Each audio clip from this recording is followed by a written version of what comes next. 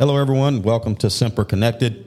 On today's episode, we're sitting down with the MCRIC Marketing Chief, Master Sergeant Jeremiah Bentz.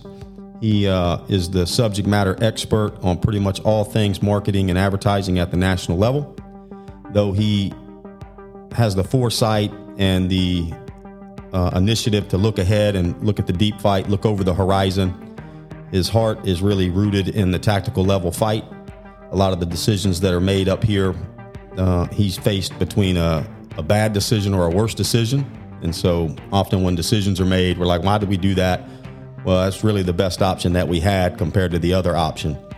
And so we got him on the show. We're going to talk to him about some marketing efforts, some of our advertising efforts, try and flatten the communication channels and get all the way down to the recruiters.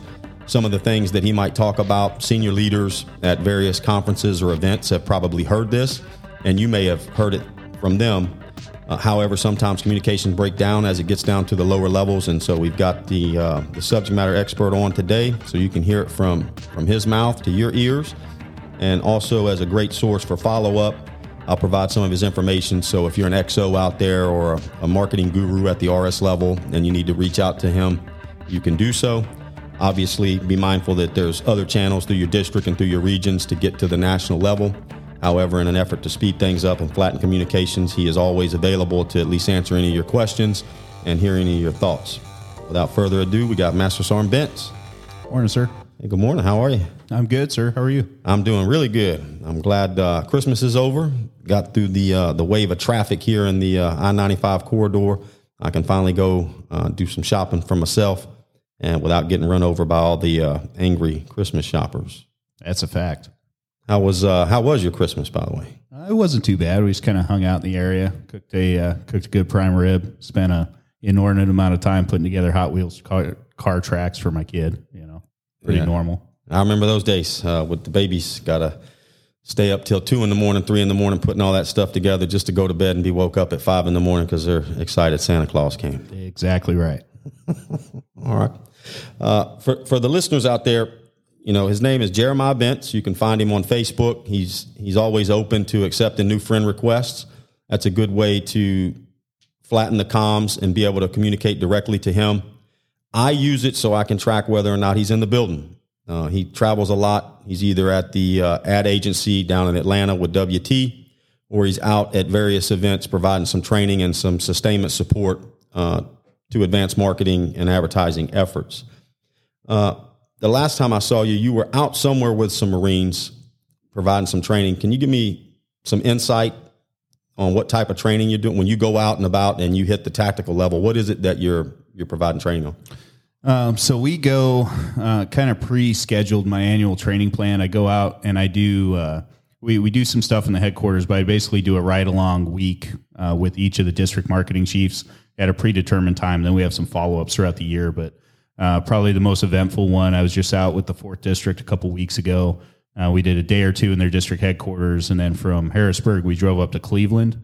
The RI up there had asked us to come and do DE certifications for some of the older 12s. As you know, sir, we do it in CRC now, but some of the cats they had up there, they've been around for a while, and that wasn't part of the curriculum when they became 12, so we went up and did those.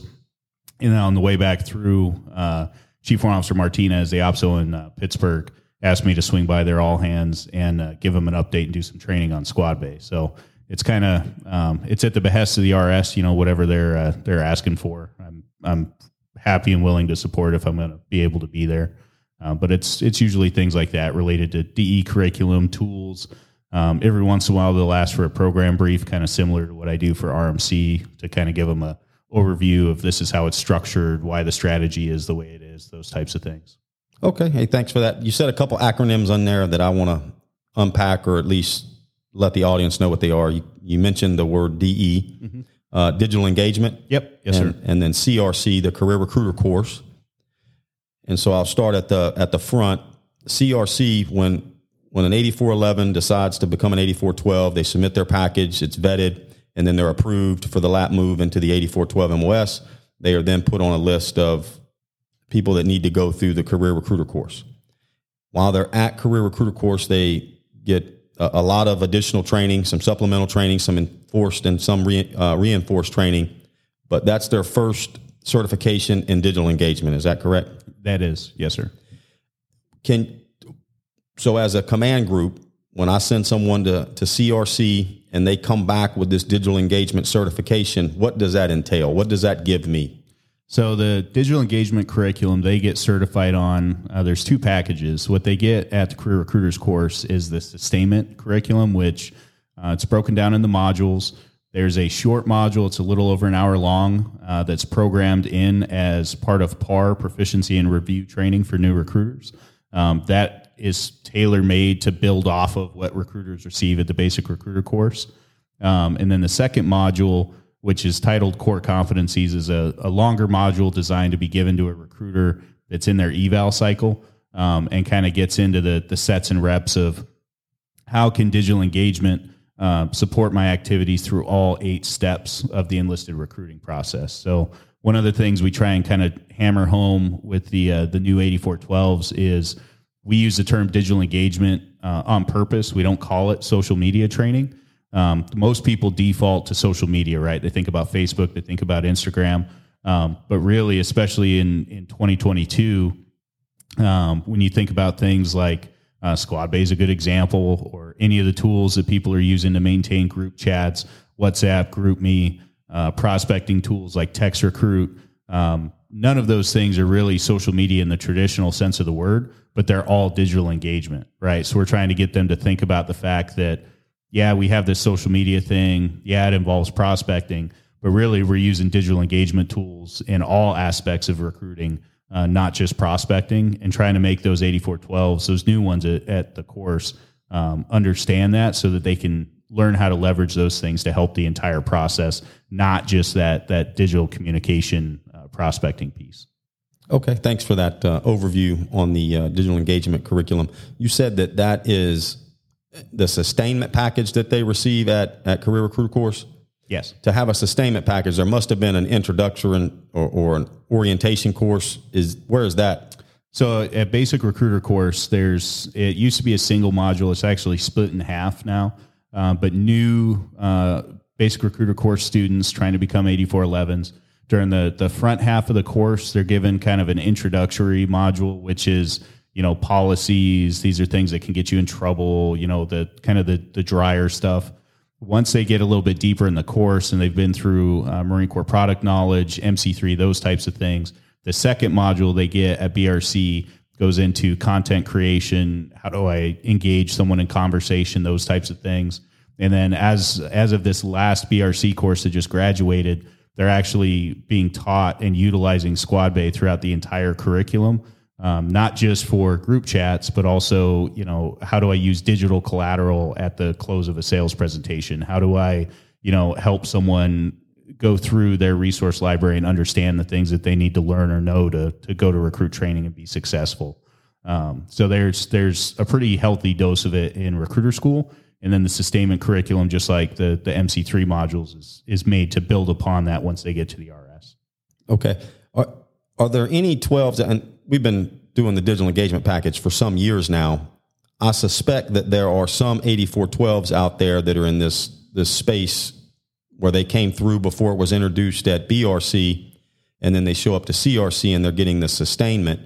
How are we ensuring that person is getting that introductory course to begin with, right? So that they understand the policy, the drier stuff that you spoke of, but then they also understand the back end stuff that's taught towards the end of BRC. So a lot of it mirrors over, not quite as a one-to-one, but I'll kind of give them, I don't necessarily teach the BRC modules, but I'll give them kind of a walkthrough of this is what's talked about and show how it maps over to the sustainment stuff. The real big takeaways in the curriculum, it talks a lot about something called the SAP filter: security, accuracy, propriety, and policy, which is a big DoD thing that applies to social media endeavors. That's something that they're going to teach in the sustainment package, but it's something that their students would have been exposed to before. So it's not necessarily that the sustainment packages are introducing any new information. It's just giving them that refresher after BRC and kind of repackaging it a little bit. Okay, I understand. So if I didn't go through BRC and get that type of training, showing up to the career recruiter course or at some point where I get that sustainment package, I'm not in a delta. There's not a gap that needs to be covered first. No, not really. I mean, there will be a couple questions maybe, and a lot of those, if that RS has been teaching the digital engagement sustainment stuff like they're supposed to, the students show up and they're usually cruising pretty good. Every once in a while, we still have some folks that haven't seen it before, and they have a little bit harder time, but it's not hard curriculum to learn. So, okay. So I go to BRC and I'm introduced to the digital engagement package. And then you mentioned something, as long as they're hitting that sustainment training throughout their eval process. And this is for situational awareness for some other listeners, whether you're a recruiter or a command group member. I'm confident that the recruiting instructors know this and the 8412s within an RS. So I leave BRC having been given an introductory course into digital engagement. Throughout the 9-month evaluation process, what by rule, by policy, what type of training is that recruiter supposed to get to reinforce or sustain what was taught at BRC related to digital engagement? So you're going to get the review module during PAR training, right? That introductory module. And then the second module, the core competencies module, is designed to be given during the eval process. If I remember right, it's between the 3-month and 6-month eval. But that module is also kind of the annual sustainment, annual training requirement, right? So regardless of whether or not I'm in my eval process, I should probably be seeing that about once a year. So your average recruiter is probably going to see that module probably 3 times by the time they, come on the duty and go through their 3 years and rotate out. Okay. Since you don't teach at BRC, the modules were created and the instructors out there deliver that content. When students arrive at Career Recruiter course, you do deliver that package, correct? I do, yes, sir. What are some of the common questions that you get from students that might be of value to the audience? I still have students showing up that, and we see this with some coming out of recruiter school too. You'll get a lot of folks that are hung up on I need to have my own personal stuff and then like a professional presence or a professional profile. Certain platforms will let you do that. Instagram, you can do that. Snapchat, you can do that. But Facebook and some others, there are terms of service with that platform that they say that that's not authorized. So they could potentially, shut down one or both of your profiles. And then 2, we spend a lot of time talking about the perception that gives, right? So something that is common, not only with the influencers we deal with, but definitely the folks we're recruiting today, is they live kind of in this digital native environment, right? And they are not adverse to sharing elements of their lives like an older generation would be, right? So if I'm, applicant Timmy or Susie, and I happen to stumble across a recruiter on, insert platform of choice, and I can clearly see that there's 2 disparate profiles there. One is locked down, but I can tell it's the same person through a photo, whatever. And one is entirely open, but that profile is nothing but, dress blues, screaming eagles, and motivation. The perception that puts off to an applicant or to that applicant's influencers is that individual has something to hide, right? They don't understand why they're trying to do that. And so we have some folks coming out of the schoolhouse sometimes, or even showing up to CRC, that it's kind of a generational thing, a comfort thing. And at the end of the day, if you know how to use the platforms right, you don't need to do that. And then to your point earlier, I don't know how many people are, whether it's Instagram or Facebook or whatever, followers or friends of mine that they just happen to be someone that wears dress blues and is assigned to Marine Corps recruiting. And I've never talked to them before, right? But to your point, they may have a question. They may want to reach out at some point. And there's nothing that I would put on any of my properties that I would have an issue with somebody seeing, right? So that's kind of one of those things that we're continuously having to address because 1, it can cause some issues with the platforms themselves. And 2, when you think about the perception that gives, you've got kids that are recruitable age, right? And if one of your children was to come home and say, "Hey, Dad, I talked to a recruiter today. I'm kind of thinking about doing this thing," and you were to go do some of your own personal research, which I'm sure you would as a concerned father, and you came across, profile A and profile B, and one's locked down, but you can see it's clearly the same dude, and one is obviously solely set up for recruiting purposes, it causes unnecessary questions in your head as a parent, I think. Well, I would think you're living a double life, right? Right. If, whether it's the president or your church pastor or local leader, if I did the same for them and they had two profiles, I would have some concerns, right? Is the persona that you're putting out in the public wildly different from who you really are? Right. And, you pointed out that it's kind of generational, right? There were, when social media first came out, when digital engagement was new to recruiting, there were some of us that did create multiple profiles. And it was exactly that. We don't want everybody seeing who we really are. But the truth is, this newer generation, they came up with one profile. They are who they are, and they're willing to put that out there.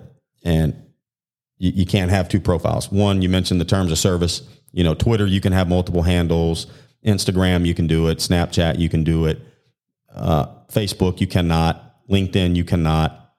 But the point is, why would you need multiple, right? Unless you're running a business where it's just fully business stuff, fully personal stuff. But why would you lock one down over the other, right? Right. And what's the value, though, in them actually seeing your real life, right? Kids opening presents, seeing that you're a mom, you're a dad, you're taking care of I would want them to see that too, that I'm a natural person and not just some machine that the stereotype would put out there. Well, and that's, even if you put it into older terms, I came up on wooden boxes and index cards like some of the listeners probably did. But even then, we were told, hey, have, pictures of your family in the office, put stuff in your Marine Corps enlisted opportunities book that isn't just Marine Corps related, but cool stuff that you did in your off time while you're on liberty on leave. It's the same thing. It's just in a different medium because it's, 2022 and we have smartphones now. Right. All right. Thank you. In talking, you mentioned something about when you go into digital engagement 1 or the intro at BRC, kind of talking about some of the policies, some of the things that you can do, some of the things that you can't do.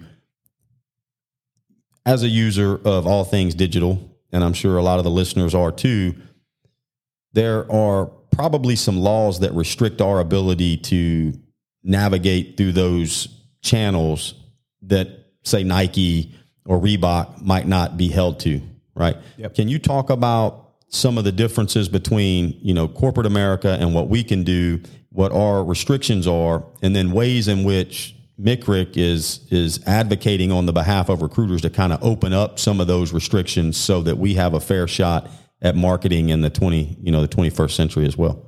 Sure. So there's kind of two halves to that. The more tactically minded one, we get asked a lot about boosting content or targeted social media campaigns, right? Facebook, Meta, right? So the company that owns Facebook and Instagram both, they actually have something, and it's been in place for a couple of years now, called the HEC policy, and it stands for Housing, Employment, and Credit. And basically, their policy is that if you are offering opportunities in those three categories, housing, employment, or credit, you are not allowed to target by any type of demographic, whether it's age, gender, ethnicity, any of that. So all of our targeting, we have to use something called a like audience, right? So I'll pick a location, Stafford, Virginia, and say, hey, within 15 miles of Stafford, Virginia, anyone that likes endurance running, I want to serve them an ad, right? Because people that like endurance running, they're probably going to, associate with some things that the Marine Corps would find valuable. The downside of that is within 15 miles of Stafford, Virginia, I'm going to be serving ads to a whole lot of people that are outside of my age demographic, right? Maybe not necessarily qualified or inclined towards military service, may not be the gender that I'm trying to build business for.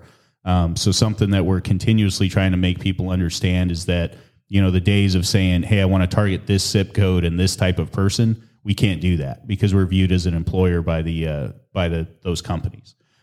Something that changed recently, not overly recent, it's been in place for about a year.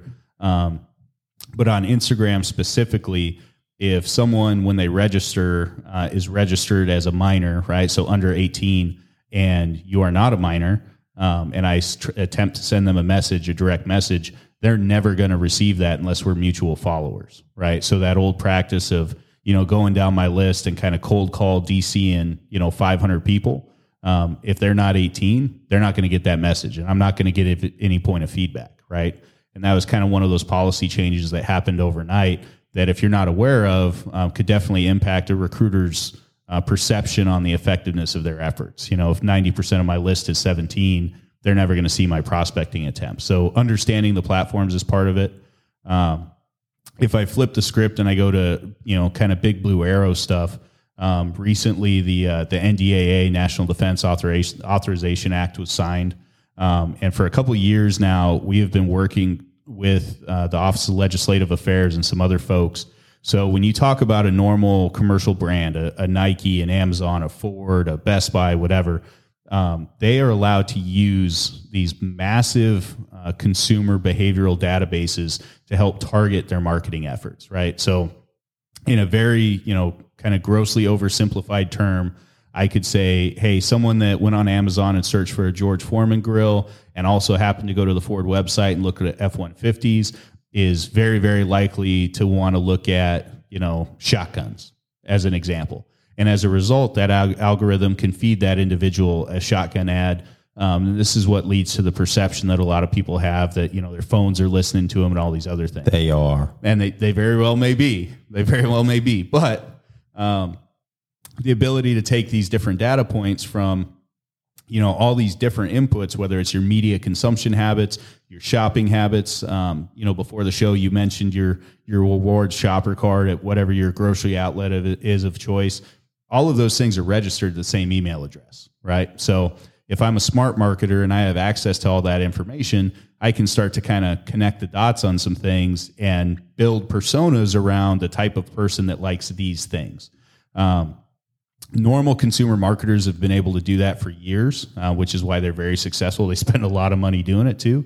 But we have not been able to use any of that type of information because it falls under the same policies that govern, you know, the U.S. government's ability to conduct things like wiretapping or surveillance, right? They kind of view it as the same thing. So our big win this year is we finally got some limited kind of test case language in this year's NDAA that says that we are allowed to start some test programs in doing those types of things, but we're still waiting to hear back from the Office of Secretary of Defense to tell us, you know, what types of information we are and are not allowed to utilize and in what ways. So the initial chop, you know, our ad agency, Wunderman Thompson, they're looking at some things with our paid media plans and how to maybe attempt to target those a little bit better. But until we hear back from OSD, we're still we're thinking of ideas. We just don't know which ones we're going to be able to press the go button on or not. Yeah, I appreciate you unpacking that a little bit. You know, I'm one of those conspiracy-minded folks that think Alexa and Siri's all listening to me, and the truth is they probably are because they have to listen. Otherwise, when you hit the wake-up word, they wouldn't be ready, right? But it does make sense that if I go on Google and search for a product, and then I watch Netflix and get fed an ad from there, that some database knows what I searched for on Google. They know exactly what ad I just saw on Netflix.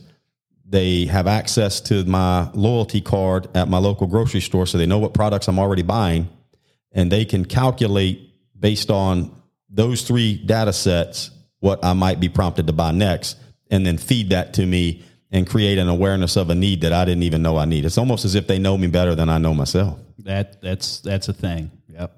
And if we can get to that for recruiting, right, now we can actually talk to people that are inclined to talk to us, vice targeting everybody, even those that want nothing to do with us. Right. And while there's value in talking to everyone, because you can generate or create an awareness of needs that they didn't know existed, it would really be helpful if we could use that data to target people that are propensed and highly likely to want to hear our conversation. Some of it's that, and then some of it's also making sure that they receive the message that resonates with them at the right time, right? So, and I know you want to talk about it, so it's kind of a good segue, but the new ad that we just launched just a couple months ago, Shifting Threats is the name of the campaign. It's kind of, you know, you got some Marines doing an amphibious landing. There's kind of some pixelated morphology that the terrain's changing. You know, there's some HIMARS that we slipped in there. There's a F-35 strike on a ship kind of towards the tail end.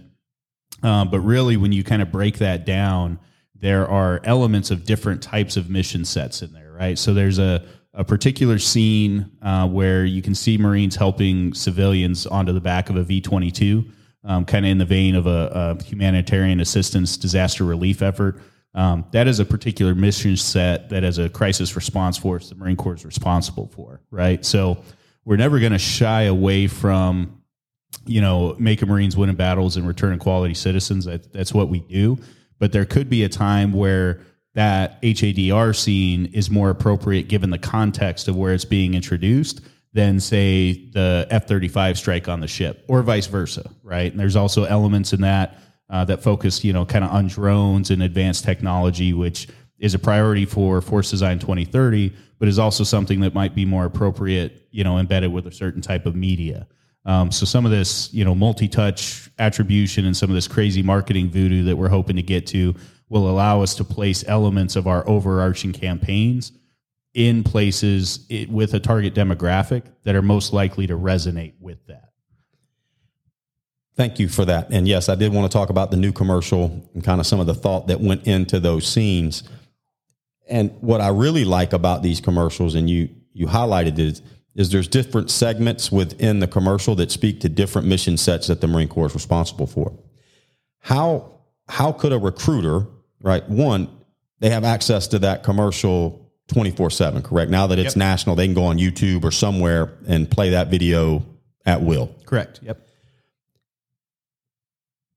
Would it be smart for a recruiter potentially, before they do an interview, during the interview, after the interview, like how could I use that commercial to talk about, like, the kid probably saw the commercial, maybe they picked some of that out, but they probably didn't. They just thought it was cool.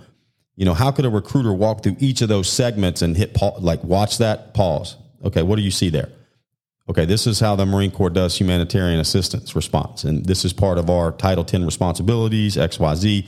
Then the next, we got the drones going up, doing the counter to jamming or whatever they're doing. Talk about that, and then kind of talk about the emerging threats of a peer competitor with ships and how we're using technology and F-35s to eliminate that threat. One, have you ever seen recruiters break the commercial down like that for an applicant and kind of walk through that as part of the sales process? And then two, if you haven't seen it, would you recommend it? So I haven't seen it, and I do think it's a good idea, and really a lot of it, I think there's value in being able to explain that the Marine Corps does different things, right? And we have some other assets out there, sales support material, things that are in Squad Bay or other places that kind of showcase different MOSs. But really, with today's demographic, I think the value of that is kind of understanding the why behind it. And what I mean by that is when you look at market research for Gen Z, right? So by most definitions, you're considered part of Gen Z if you were born 1997 or later. Which even encompasses some of our younger recruiters out there right now. But when we do market research and we look at the things that they're worried about, so a lot of people in the Marine Corps are worried about, force design, talent management, near peer competition, all these things. None of those things are really on the radar for the Gen Z cohort, right? They're worried about global warming. They're worried about, instability. They're worried about political divide. They're worried about coming into their own, coming into adulthood at a place in society where they feel as if they weren't set up for success as well as prior generations, right? You look at, the barriers. I'm getting ready to retire here in about a year, looking to buy a home, barriers to home entry. If I wasn't retiring out of the Marine Corps, it'd be really hard for me as, someone in my early to mid 20s, maybe thinking about starting a family to buy a house, right? College debt, those types of things.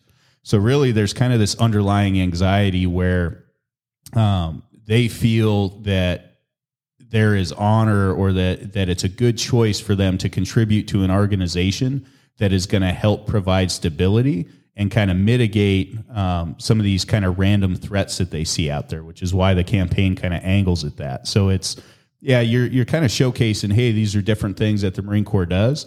But at the end of it, you're showcasing that the Marine Corps is an organization that exists. Yeah, we're going to kill bad guys. That's what we do. Yeah, we're going to do some naval integration. That's what we do. but we're an organization that exists to be called upon to provide security and stability in those areas or in those environments where nobody else can, right? And that message really resonates well with this current demographic, and that's one of the things that continues to kind of help us stand apart from some of the other branches too. Yeah, I appreciate you breaking that down, specifically understanding the things that are on their mind, right? As a Marine, our thing is on force design, our thing is on peer-to-peer competition, et cetera, but on the minds of the youth, that's not on their radar. What's on their radar is, social justice, political divide, and then some of the more tangible things that you spoke of was home ownership. How am I ever going to own a house? Things are not like when my parents bought a house. I can't just go get a minimum wage job and get into the housing market, and college debt. Knowing that those are things that create anxiety in that generation, regardless of what tag they pick, I'm probably going to remove that anxiety and discuss how the Marine Corps can help set them up in the future. Yep. You're not going to have college debt. And not only will you not have college debt, if you're smart, you're using tuition assistance while you're in the Marine Corps. And when you leave, you've got the post 9/11 GI Bill that you can then bequeath to your kids or to your spouse so that they too do not have to go through any type of college debt. Well, and with that type of stuff, it always goes back to the sales presentations on remaining focused on the intangibles, because obviously the other branches are going to have those things too, right? But at the end of the day, showcasing that the organization exists, because really the reason they're worried about those things is that they feel that the previous generation didn't do a good job to look out for them, right? And so one of their main driving forces is whatever I do with my life, I got to be able to take care of myself, because nobody else is going to be here to do it for me. So a lot of the intangible stuff, self-reliance. That's it. So a lot of the intangible things around, being able to overcome challenges in life, right? Mental health is a huge thing, not only from the effects of COVID, but just kind of generationally, right? So yeah, the tangible stuff is definitely there, but all of those things have been brought to their attention by these kind of intangible things in the background that they've kind of grown up in this environment that just, they don't feel safe, right? So the opportunity to join an organization and help others feel safe, they kind of view that as their way to help correct the mistakes of the generation before them. Awesome. Hey, thanks for sharing that. So we talked about the commercial, talked a little bit about some of the policy changes with the National Defense Authorization Act and some of the efforts that have been done and are continuing to go for them. The last thing that I wanted to talk about, and then we'll open it up to anything that you might have, is the recent release of Squad Bay, right? And not every listener knows, they know the latest release, but they don't know where we started. So can you just kind of give us an overview of how Squad Bay came to exist, what the recent changes are, and what you might see in the future capabilities to help with the recruiting process? Sure. So probably, almost about 3 years ago now, over the years, the Marine Corps kind of cycled between different, physical, tangible components of what we would call a welcome aboard kit. I have one that's a cardboard box and VHS tape that I'm sure my dad has stashed in a box somewhere. We've had tins, we've done these, different things. In late 2018, it was prior to me getting up here when they identified the requirement, but producing things gets expensive real quick, right? When you got to produce 50,000 welcome aboard kits, even at $18 a pop, you're talking $1 million a year. And then when the Marine Corps, especially over the last few years, we've seen changes to the PFT, we've seen changes to the IST, we've seen combat arms integration, we've seen all these different things. Every time something changes, we got to destroy all the old printed stock and print new, right? So someone came up with the idea, hey, let's take that stuff, let's digitize it. The people we're recruiting are digital natives for the most part anyway. Even 3-4 years ago when they did the survey, I think it was north of 92% of the DEP had a smartphone. I'm sure that number is higher now. It's kind of almost impossible to function in society as an adult without a smart device now. And so they digitized it. And the initial release wasn't great. The training around it could have definitely been better. But it was really just a digital book. There was no interaction. There was no higher level functionality. It was just, here's all your information. That's what you need to know. It kind of stagnated for about a year. Then COVID kicked off. And really throughout the 2 years, kind of the first year and a half, 2 years of COVID, there was a lot of attention on it because, as you know, we lost physical access to the pool. In a lot of cases, we lost physical access to a lot of our high school community college program. And we were looking at alternative ways of, prospecting, conducting sales conversations, all that type of stuff. And so over about 2 years, we've kind of iterated. And I know you're familiar with this from your time with the McChrist project, but it's on a agile development methodology. So every 6 to 8 weeks, we release a sprint with a new feature. So over that time, we released, the ability for Poolies to provide referrals. We released the ability for group messaging back and forth. We released the ability for them to have a training library that was specific to them. In December of last year, we released something called the Recruiter Resource Library, which is an entire digitized collateral suite. There's somewhere probably around 90 to 95 assets in there, both on the enlisted and officer side. Some dashboard reporting, customized workout challenges. And that kind of brings us to our latest release that just happened a couple weeks ago. One of the common points of feedback we got in the messaging function is, I can send messages, but it's only text, right? I can't send photos or I can't do any of that type of stuff. So this last update from the mobile device, it's not on the web dashboard when you log in on the laptop, but from the mobile device, you can rename your group chats, you can edit the group participants, you can send photos, you can attach files like PDFs or whatever, you can embed different web links. So a lot of the functionality that people were using things like WhatsApp or closed Facebook groups for is now resident within that application. And it's also kind of leading into some of the future term stuff. So what most of 2023 is going to be, now we're a few years deep into this app, and really kind of every 18 to 24 months, the industry standard is that you kind of tear it down to the skeleton and then build it all and make sure that we don't have a hodgepodge of code that's been bolted together for a decade. So during 2023, that's going to be the bulk of the work. But some of the stuff that's happening that's going to facilitate our digital transformation on the back end is there's going to be the establishment of something that we're calling the Enhanced Recruiter Profile next year.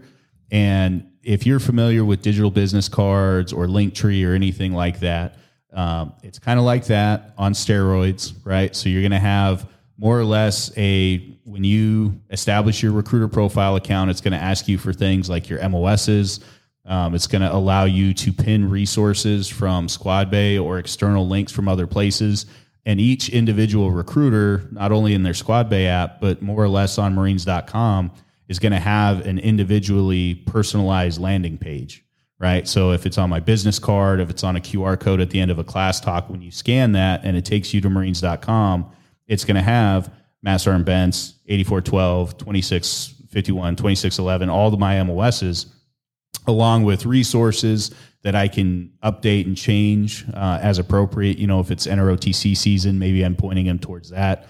If I'm worried about reserves, maybe I've pinned some resources for the reserves.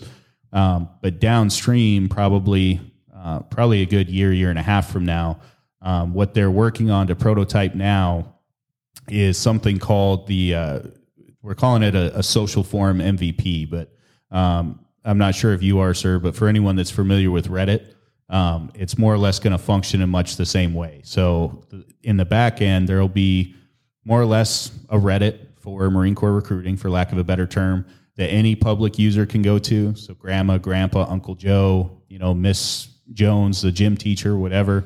And then depending on an individual Squad Bay profile, whether they're a prospect, a poolie, or a recruiter, there are additional communities, is what they're calling them, that they'll have visibility to. So the easiest way I relate this is, as a brand new recruiter many, many years ago, we had a TTP in the RS where we had an alpha roster with everyone's MOS on it, right? And if I was interviewing little Johnny and he had a question about artillery, well, I'm not an artillery guy, but Sergeant Jones down at RSS East is. So I'm going to go ahead and get him on the phone. You can ask him your questions.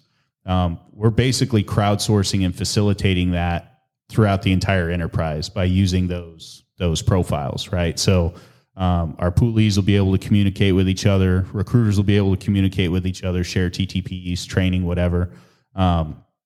So that's way downstream, probably about a year and a half. And in the interim, there's some other milestones that are built out. We've concepted, and we're going to be testing the initial MVP, minimum viable product for digital command recruiting, allowing users that are in the fleet to more or less flag periods of availability or receive solicitations and provide referrals. And then one of the near-term updates that'll happen here probably in about a month, inside that recruiter resource library, an individual user will be able to submit a request to add resources to that digital collateral library that we can localize to their area. So the example I give all the time when I talk about it is, if I'm back as the RI in Salt Lake City again, and I want my recruiters to have a piece of collateral that talks about the mission release program, right? It's in the IRAM. If you're not familiar with that and how the reserves function, you'd never know about it. But I could enlist a young LDS man that intends to go on his religious mission when he turns 18, have him front load his 2 years of IRR time to do his mission, and come back and do his 6 years in the reserves on the back end. So I can go down with my MAC at the RS, get a stand-up interview from one of the return missionaries that's done that, and then add that to Squad Bay for my RS to use as a piece of collateral and as a proof source to talk about that program. So there's a lot coming with that over the next year and a half, but I'm out of here next summer, so it's going to be Master Arnahoro's ball to pick up and keep moving with. But between the app, the integrations with Marines.com, and the wins with the NDAA stuff, it's an interesting time over the next year or two. No, that's awesome. It's good to having seen where Squad Bay, the premise behind it, how it got started, how it initially rolled out, and to where it is today, are leaps and bounds. And, that's part of the agile process, right? You get out a minimum viable product so that you can release something now, and then you iterate and make it better over time. If you were at an RS, if you were at the tactical level using this tool that's been provided to you, and you were a staff in COIC, how would you use Squad Bay to help with the recruiting process? So we have a step that's been on the wall charts for years, right? As part of maintain commitment, where we refer an applicant to relevant websites, right? That's the verbiage that's on the chart. One of the functions that exists in the Squad Bay application now is I can go in and register someone, not necessarily as a poolee, but as a prospect, right? And they kind of go in this special list of workers, right? A prospect list, if you will.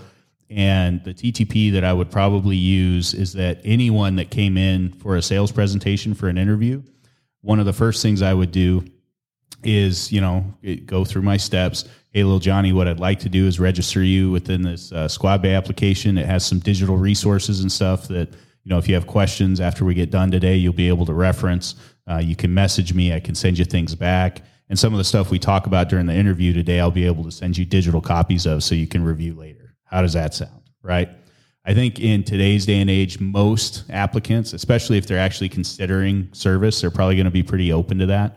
But it allows me to facilitate use of that digital collateral throughout that entire conversation, and it keeps them kind of in the queue so I can maintain contact after, right? So that's the first TTP. Ideally, they've been in that status before they go to MEPS, right? And when they go to MEPS, I can just put in their ship date and it rolls into a poolee. But if not, upon return from MEPS, when I'm conducting the welcome aboard brief with the applicant, right, before I go with mom and dad, I'm going to make sure that they can log in. I'm going to walk them through their resource library. There's more in there, but all of the information that's required per the volume 1 for a welcome aboard brief is in there. So I'm going to make sure that they know where to find it and what it means. I'm going to communicate expectations in regards to communicating with their recruiter, explain that they may receive workout challenges, right, from either us or maybe the sergeant major at the RS, and kind of work through that. And then really at the end of the day, I'm going to use that for the bulk of communication between me and the pool.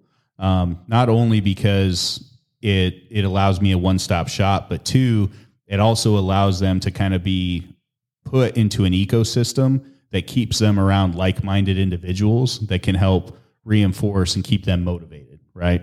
And then from a recruiting standpoint on the back end, what we're able to see from that, and this is separate from the NDAA stuff, but we're able to see the behavioral insights from usage patterns by user type in Squadbase. So I can see, this is what public users do with it. This is what prospects do with it. This is what poolies or candidates do with it. And this is what recruiters do with it. And really my it's kind of a personal pet project of mine, but the long-term goal is once we get to an adoption rate, and we are in a couple RSs, but when we get to an adoption rate where we have a pretty robust data set, I'll be able to hand you as an RS OPSO or hand a recruiter instructor, hey, this is the profile of your RS.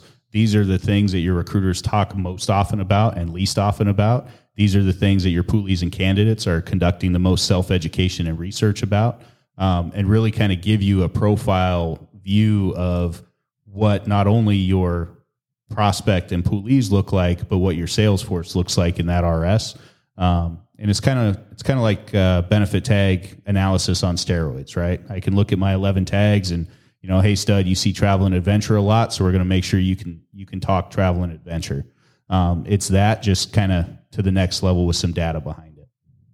So it sounds like there's a lot of back end analytics available, but it's only available if people are logging in and using it.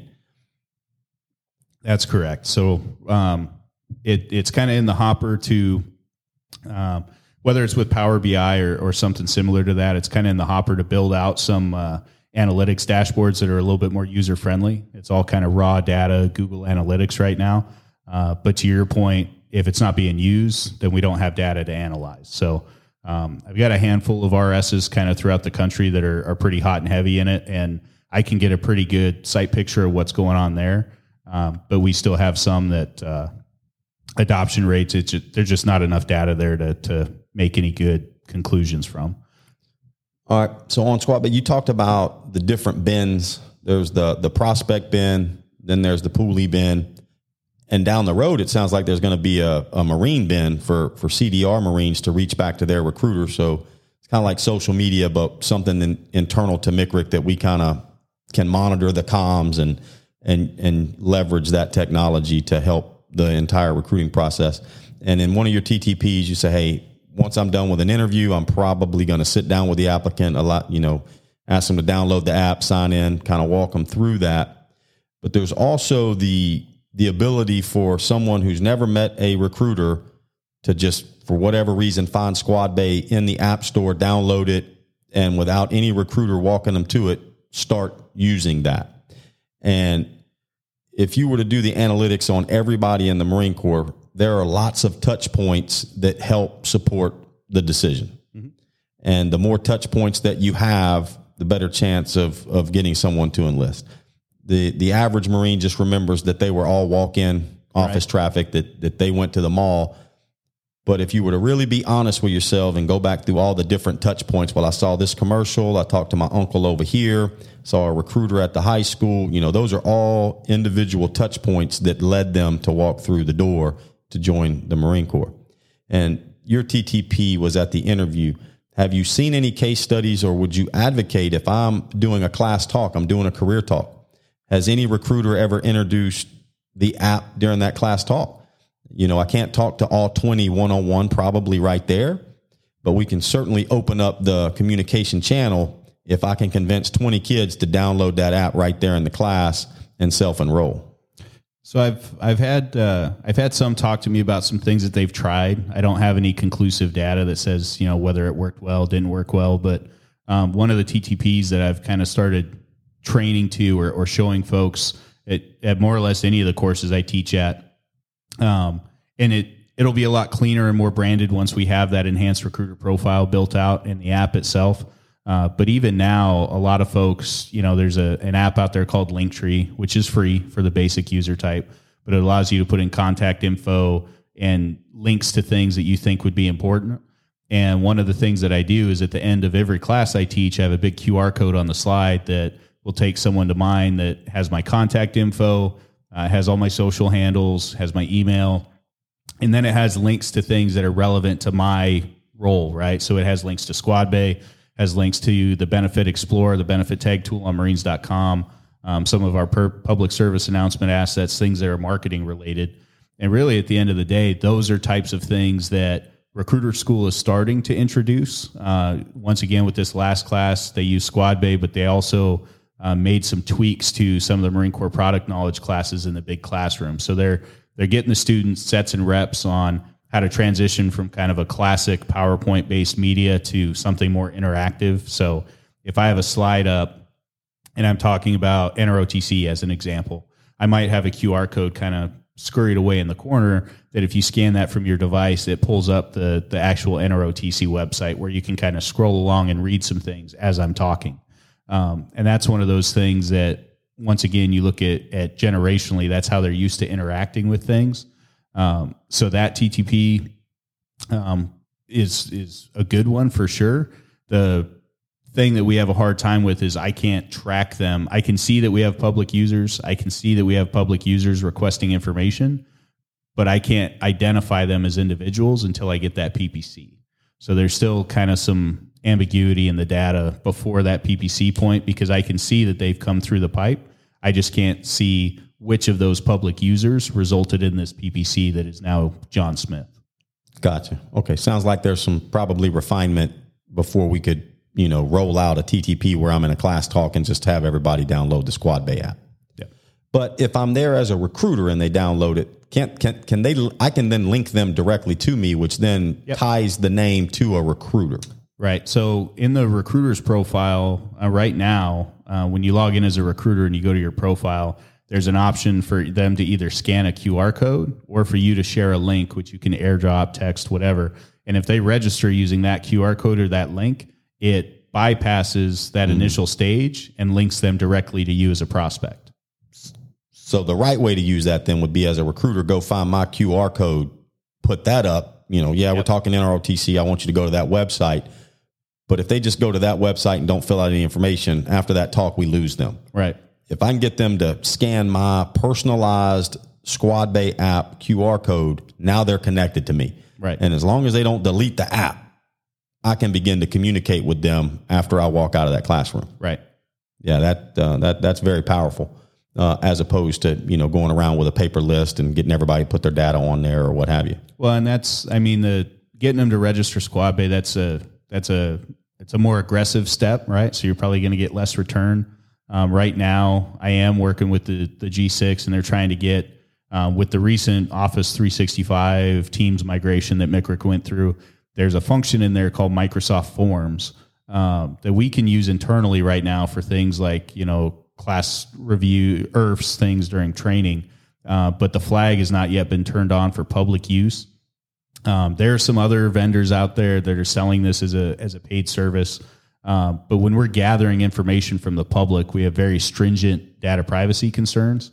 And we just haven't found a way to be able to crack that nut yet. But if the G6 is able to get that forms capability turned on to be public facing, basically every recruiter in MCRC, by virtue of their Office 365 platform, will have the ability to create their own customized class talk sheets and have that information flow directly to them. So if we can get that done, because the Squad Bay TTP is good, but it is a much more aggressive step. You're probably only going to get that from folks that are legitimately interested. But if we can get that forms thing fixed with the Six Shop and the folks they're working with, that'll be a big win too. Got you. All right. Appreciate that. There was something that came to my mind as you were talking. So Squad Bay, it is as intuitive as we would like to think that it is. A lot of things that you describe, you're describing it, and I'm thinking training. Like, who's teaching them how to do this? Who's teaching them how to use this? And, naturally, I think Staff NCOIC is first point of contact. Then you got the recruiting instructor and the command group that can provide some follow-on training. But when you mentioned Office 365, Teams came to my mind. And I remember talking to you recently about how you were going to use that new capability to create a Teams group where you could post training and videos and TTPs for Squad Bay. Can you kind of talk through that and walk the users on how they would get to that so they can do some self-education? Sure. Yeah. So there's a team that's been established, and I'm going to pull this up because there's a code I'm going to need to read off in here. But there's a team that has been established in our team's environment that's just called the MCRC Squad Bay app.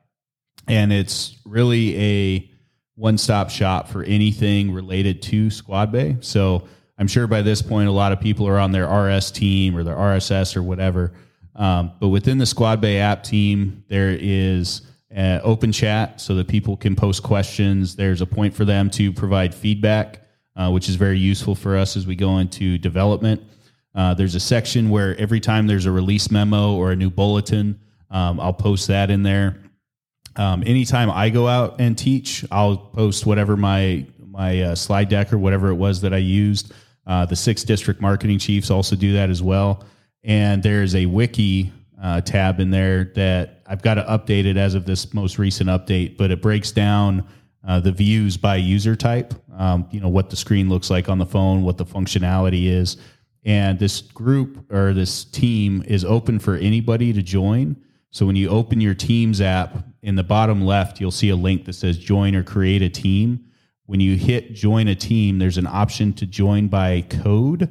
I've shared this code on Facebook and some other places a couple times, but the code for someone to join the MCRC Squad Bay app team is lowercase k 4, lowercase f, lowercase r, lowercase g, 2, lowercase e, K4 FRG 2E, all lowercase on the letters. And that'll allow them to join that team, which has all that stuff. Because what we found is, as we're always asking for, do you have a PowerPoint on how to teach X? Which is fine, but when the subject matter changes every 6 to 8 weeks, it's impossible to keep curriculum. You got an old PowerPoint, yeah. Right. So the idea is not only are we getting sets and reps on it in recruiter school, new BRC students are, but we've established this team that I can kind of update real time as things happen and provide a place for people to kind of go and self-educate. But really, over the years, there's been this argument that, Squad Bay is a sergeant major thing because it's pool management. And I mean, 2 years ago, I probably could have bought that because it was heavily focused on that. But where you look at it today, it's got a full digitized collateral library for the recruiters. It facilitates group messaging back and forth. We're issuing workout challenges.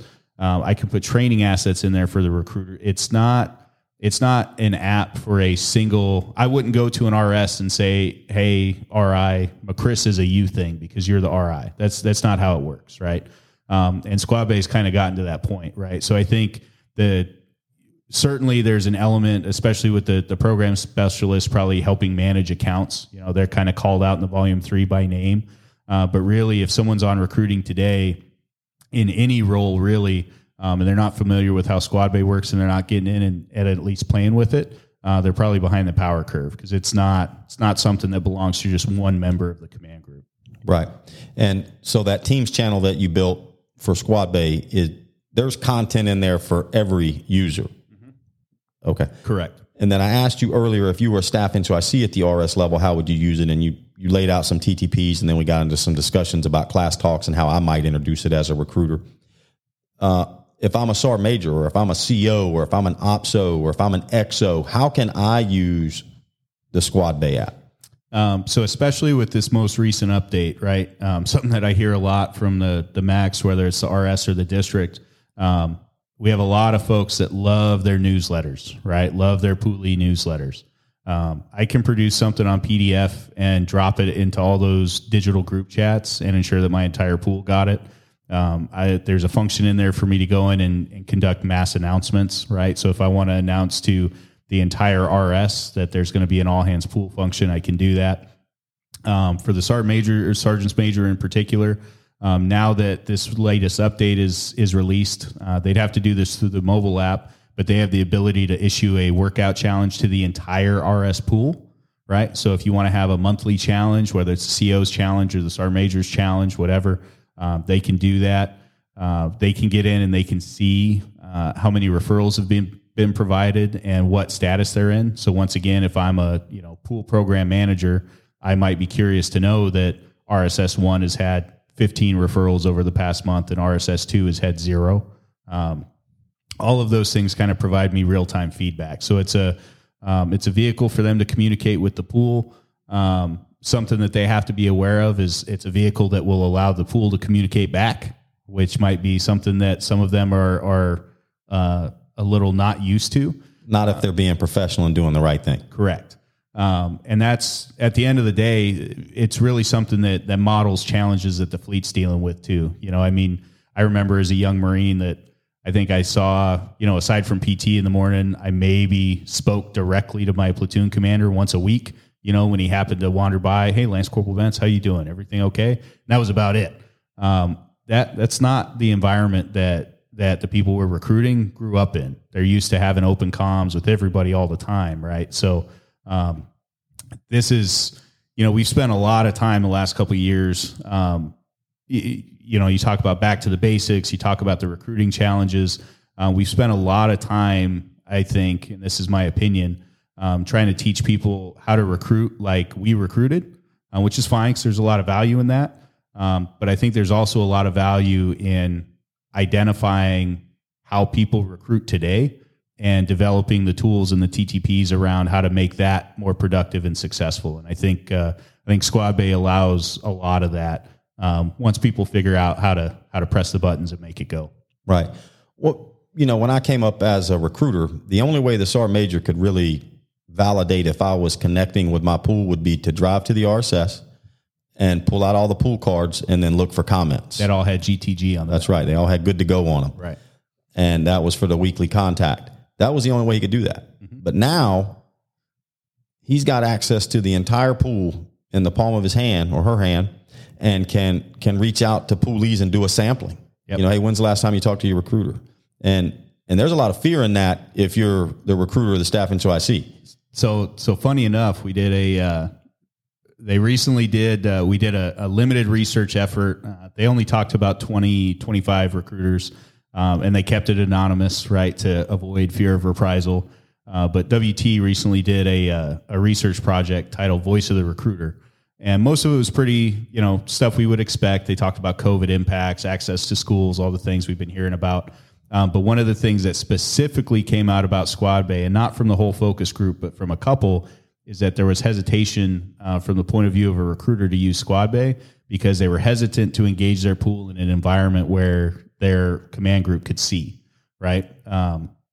And I would like to think, because I remember myself as a staff CIC, my hesitation at that would probably be because I wasn't doing all the things with my pool that I was supposed to be doing.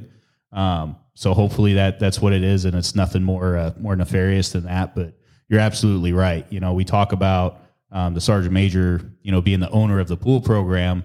Well, 10 years ago, the Sergeant Major was the owner of some orange cards in a wooden box. That's what the Sergeant Major was the owner of. Because to your point, unless they showed up for a pool function, they were never going to interact with my pool. So now it's very different. It allows them a level of interaction that they've never had before. And not just them, the CO, the RI, the ARIs, the ops chief. There's some notifications and some stuff that's kind of on the backlog that'll be coming that, hey, 45 days out from their ship date, that poolie is going to get a notification that they need to come see the Staff CIC for a pre-ship, mm-hmm. right? So yeah, that's good. So there's some stuff in there that's built in, not to replace or to take away from the systematic recruiting process, but to reinforce some of those things that are a little bit more administrative in nature. And what I also love about it is if I have a Sergeant Major that is engaged with Squad Bay, that means I better be engaged at the RSS level and ensure that every poolee has an account and that they're engaged.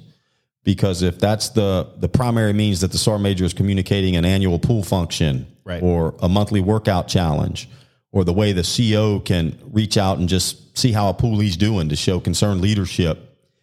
If I find that, 15, 20, 30% of your pool doesn't have an active account, that should send up some red flags. Well, it's one of those, you've known me for a long time, sir. I'm a data nerd. That's kind of how my brain works. And I would never submit that the app itself does anything really to, I won't say anything, but I would never say that the app itself has a direct impact on attrition one way or another, right? Because that's a pretty big leap. But what I will say is that there's some correlation when you look at things like MCRD attrition, DEP attrition, and the level of activity in Squad Bay. And it's not that I think that the app mitigates attrition, but I think that the app finally, after however many years, gives us an actual measurement tool of legitimate pool engagement, right? And the logic would follow that if I have more pool engagement, I'm probably going to have lower attrition. That's something that we've accepted for decades. We've just never been able to measure it aside from GTGs on the back of an index card. Right. So when you look at the data and you look at places where it's being used, and not just one-time activations because they're getting yelled at, but like used, those places don't show the same markers. Everyone's kind of fighting in a knife fight right now, but there's some places that are a little bit healthier than others. And a lot of those places that have healthier pools coincidentally happen to have a lot more activity in that application. So I don't think it's the app that does it, but I think the app reinforces the things that the volumes have always told us to do with the tool, with the pool. And it allows us a way to see that they're actually being done. Right. Yeah. Good stuff. Good stuff. Before I yield to you, I did post on a Facebook group. And for the listeners, if you're not aware, there is a closed Facebook group titled Training and System Integration. It is a good Facebook group. It started as just a MCRIS support group and then grew to contain training as well. The majority of posts in that group are related to MCRIS outages or trouble that users are having. That is a great tap, rack, bang feature. If you're having a problem with MCRIS, or if there's a class that you want, if you're going to present a class and rather than recreate the wheel, you can go in that Facebook group and ask a question, and somebody will typically respond rather quickly to either help you solve a MCRIS issue or help you with a training event that you're going to do. So go on Facebook and search for Training and System Integration. It is a closed group, so there are some questions, and then we vet each request. And unless you're actively on recruiting duty, you're not going to get approved. So get in there and get on that group.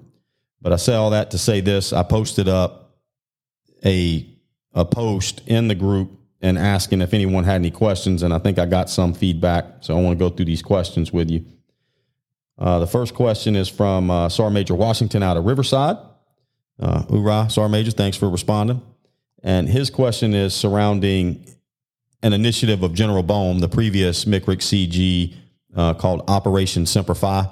And for the listeners that don't know what that is or why that came about, General Boehm thought that there was a large veteran population out there that could really help the recruiting effort. And in days of old, when a veteran was frustrated with politics or the service direction or you name it, they would go to their local VFW or a bar or hang out with a handful of friends and voice their frustration with them, and it really wouldn't leave the walls of that bar. And with the advent of social media, a high-profile service member can go on Instagram, TikTok, you name it, and just put all this dissenting information out there, and basically they're just venting. And some of them are legitimate, but now your reach goes beyond the walls of some dark, smoky bar, and that's having an impact on influencers, and that was having an impact on potential applicants that might want to serve, not fully understanding the context, not fully understanding anything. So we wanted to operationalize the veterans, and so we came up with Operation Simplify. And then General Boehm left, General Bowers took over, and maybe it's lost some steam in some areas or what have you, because it's not at the forefront of what fight General Bowers is fighting right now. And so the question is around that. In Riverside, the local marketing Marine went out and produced some business cards and some pamphlets that promote Operation Simplify. Anytime a Marine comes into the office and they want the sticker or they want a keychain, they will give them those items, but they also give them that card and talk to them about how they can help their recruiting effort. The question is around, okay, how do we nationalize those products, and can MCRIC pay for that so that they're not pulling it out of their marketing budget at the local level? Okay. So Operation Simplify is still something that's a thing. It's not that it went away. To your point, it's probably got a little bit less focus now than it has in the past. There's still a landing page on marines.com, marines.com/Semperfi will take you to some proof sources. In reference to the Take One cards or the handout cards that Sergeant Major's talking about, in a lot of cases, folks kind of want the ability to customize what they put on there. They might want, local POCs from their RS or whatever. So the marketing Marines are specifically trained to reference the brand guide, keep things on brand and looking professional. But if they're looking to produce those, they can work through their local supply section, kind of that same DAPS printing process that we would do for other things. But at present, because we don't have a single kind of standardized way across the entire country, because it's, when you look at how they engage, 8th District in particular, probably about a year and a half ago, the way that they were engaging via OSF was very different than some other places. They had district CO level of involvement. They had, General Neller, former commandant, he was coming out for OSF functions. In some areas, it's just the sergeant that did 4 years and got out that they're engaging with. So for us to produce a national piece like that, we'd have to kind of have a consistent strategy of engagement. And because that's been pushed down for the districts and the RSs to engage in the manner that they see fit, we just haven't produced something like that nationally. But if they do need help, whether it's producing a graphic or making sure it's on brand or, just someone to bounce ideas off of, they can certainly shoot it up to us. And if they have, questions about how to navigate that supply process to get things printed, I can help them with that too. Okay, thanks. And thanks for putting that link out there. It's marines.com/Semperfi. Yes, sir. Right. And so that's probably at this point where the national level stuff ends. If we need to update that page or what have you, that's about as far as we can go here. Right. Each market may be different for each RS. And so it's really prudent on them to kind of shape a message or a card or what have you that kind of services their local targets. And they can reach out to you or the MAC section to help with some content creation or refinement. But as far as print production, things of that nature, that's really on them. Yes, sir. Okay. And then got another comment from Andrew Cruz. I believe he's a retired 8412 out of Orange County. He posted up that, just an FYI, the Reconnect with the Corps Battles Won and Once a Marine, Always a Marine link lead to an error page. Are you familiar with that at all? Did the URL change? Because Sergeant Major Washington also posted up a different link that may service that demographic. Yeah, so it does look like I'm testing it right now. Right. I'll have to. It could be that something's just down with the. So on the back end, when they go to that Reconnect with the Corps link, right, it registers in a system called the Electronic Contact Card Interface. Yep.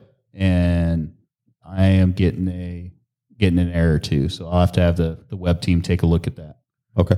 So to get to that, is that through Operation Semperfi? And then okay. Yeah, it's on that same marines.com/Semperfi page. Right. Okay. So from there's a couple of options I can right. click, and when they click any of those are three different tabs, Reconnect with Corps, Battles Won, and Once a Marine, Always a Marine, or is that one thing? So Reconnect with the Corps is its own link. Yep. But yeah, it looks like. So when you click that, you get an error. Yeah. So that's something that maybe you and the agency can look at. Yeah. And some of their learn more links are down too. Okay. So it could be something with the whole hosting of that site or correct. What have you. Okay. Hey, thanks for bringing that to our attention, Andrew Cruz. We'll look in that and hopefully we can get that resolved. So I appreciate it. Yep. And that is all the questions that I have received from the Facebook group. Is there anything that you would like to cover or reinforce that we haven't been able to cover here today so far? No, I mean, I don't think I got a whole lot, sir. Every year we go into a annual planning process, which you've heard me vent about quite a bit. It's pretty cumbersome, but here coming up at the end of March, we're going to have this year's Sales Marketing Review Board, which is where we begin to field ideas for what will eventually become our 2024 annual marketing plan. I know that kind of seems counterintuitive because March is a full 9 months before 2024. But that's the amount of time that it takes to get some of this stuff identified as a requirement, scope for work, and all that. So there will be a solicitation that goes out for some recruiters, staff to ACs, things like that, like we do every year. But regardless of whether or not an individual is able to come, their district marketing chief will attend as their representative for the district. So if they aren't able to attend themselves by virtue of being picked by their districts, I would encourage them all to send either directly to me or to their district marketing chiefs any feedback that they have on what they need for collateral materials, trifolds, ideas for the website, because this is really kind of that first iteration. So if you're a listener in the first district, you want to find Master Sergeant Keith Daly in the GAL. He's your district marketing chief. If you're in fourth, you want Gunnery Sergeant Benjamin Dittenber. 6th District, Master Sergeant David Smith. 8th District, Master Sergeant Sean Baldwin. 9th District, Gunnery Sergeant Timothy Hartman. And 12th District, Gunnery Sergeant Marianne Miller. Those are going to be the ones that come up and act as your voice at that marketing review board. So if there's something you need, something you think we could do better, please either send it directly to me or make sure that they come equipped with that in March so that we can make sure to get it addressed in our annual planning process. Can you unpack a little bit about what that means and what you're talking about when you say ideas? Because I can just, my frame of reference as a recruiter, when we talk collateral material and posters and trinkets, I just got whatever they sent me and made it work. Right. Is this the time where they would say, hey, we need this piece of collateral material, or hey, this one needs to be modified, the macabre is not doing X, how about a video for this, or what specifically are we looking for? All those things. So any changes to the website, certainly anything in your printed collateral, so your macabres, either the enlisted or the officer one, right, for our OSOs out there, trifolds, things like that. We could talk about promotional and incentive items here in probably about 3-4 months, because they got to get produced, but we're going to see a revamp of the Poolie incentive item gear. We're actually going to see new pool shirts for the first time in probably 20 years, right? I think they've probably been blue with the red EGA for at least... That is not red.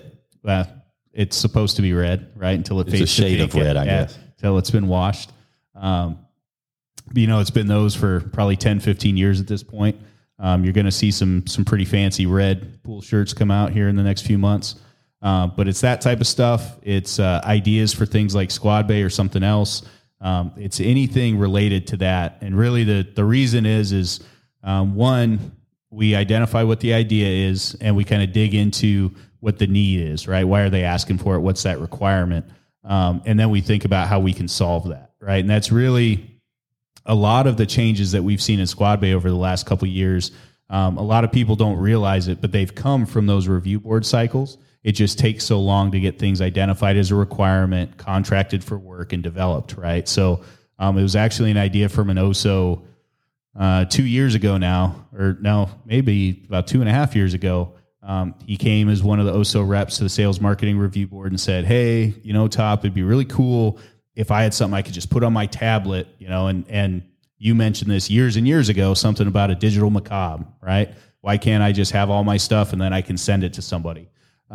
Things like your idea, sir, things that OSO came up with really is kind of what materialized into that digital recruiter resource library.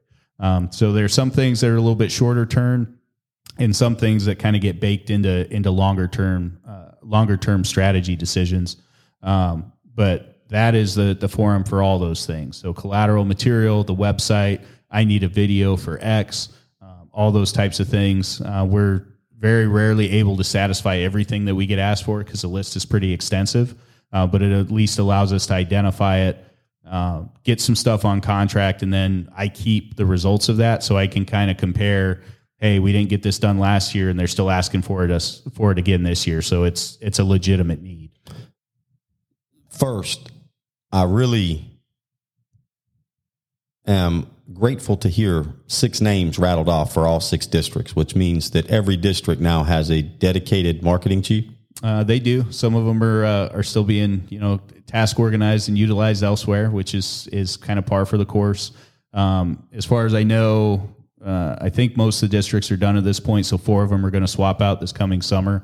But all 4 of them also have identified replacements, which also makes me feel pretty good about it. So, yeah, that's good, because for a long time we were either at a third or half that had them, and which meant the other half didn't, which means those districts would suffer in things like this because they would have no representation for their recruiters or what have you, depending on who they sent to these annual planning conferences. So that's good. with that said, as much as I'm appreciative that all 6 of those billets are filled with a Marine, we all have bias.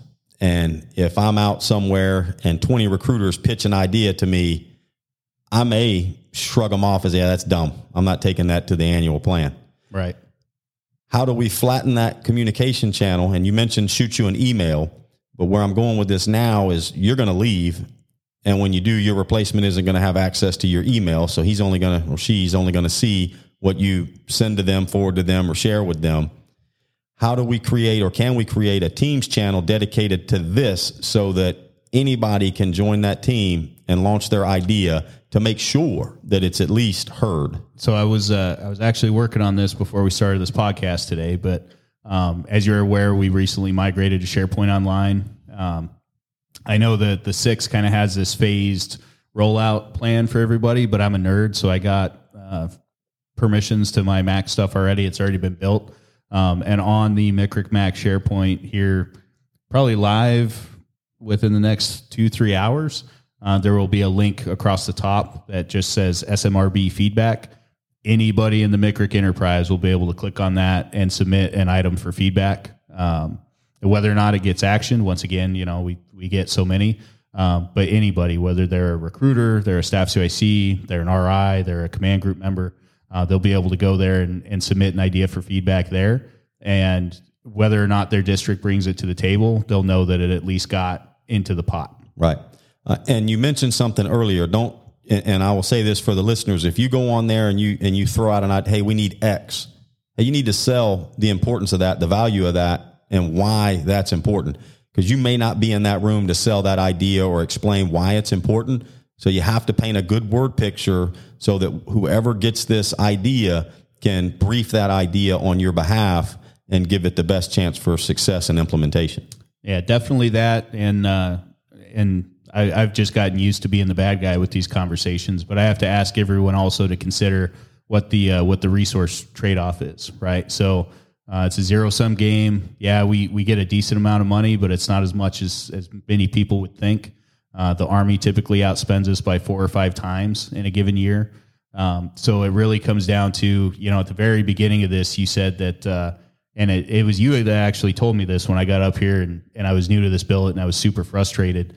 I think you caught me in the hallway one day and you said, well, part of being up here is, sometimes you're going to be faced with decisions that are either bad or worse, and you just got to choose the bad one because the worst one is worse. Right. And a lot of this comes down to that, right? We only have so many dollars, and it comes into, well, if you want this, what is the other thing that we're not going to be able to pay for or choose not to pay for to facilitate that?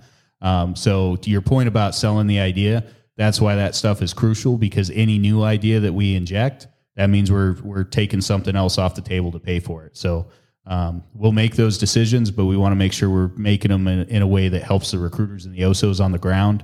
I'm a big fan of helping them and not necessarily do things that are comfort-based decisions for folks that aren't on a mission letter. And that's kind of where we keep our focus. But we got to know, if I want tchotchke X, it's more valuable to me than tchotchke Y was. Otherwise, it's hard to rack and stack and prioritize those things. Right. Yeah. Thanks for that detailed explanation on, the vetting process. And your idea may have been really good. It's just we couldn't pay for it, or the other idea was just a little bit better and we had to choose one. We couldn't go with both. So thanks for explaining that process. I've got no more questions. If you've got nothing, that's it. I'm good, sir. I appreciate it. Yeah, I appreciate your time. Listeners out there, if you're enjoying the podcast, please make sure you go and give us a review, give us a thumbs up. However, you can message that through Spotify or Apple Podcast. That would be great. Also, if you want to come on the show, if you've got any show ideas, some other things that you would like us to go more in detail, send me an email at christopher.mayfield@me.com. That's christopher.mayfield@me.com. And we'll work to get a subject matter expert on here to unpack whatever topic it is you have. Or if you want to come on the show and talk about something that's near and dear to your heart, love to have you on so our listeners can benefit from your wisdom or insight. Other than that, that's it. We'll see you next time. Thank you.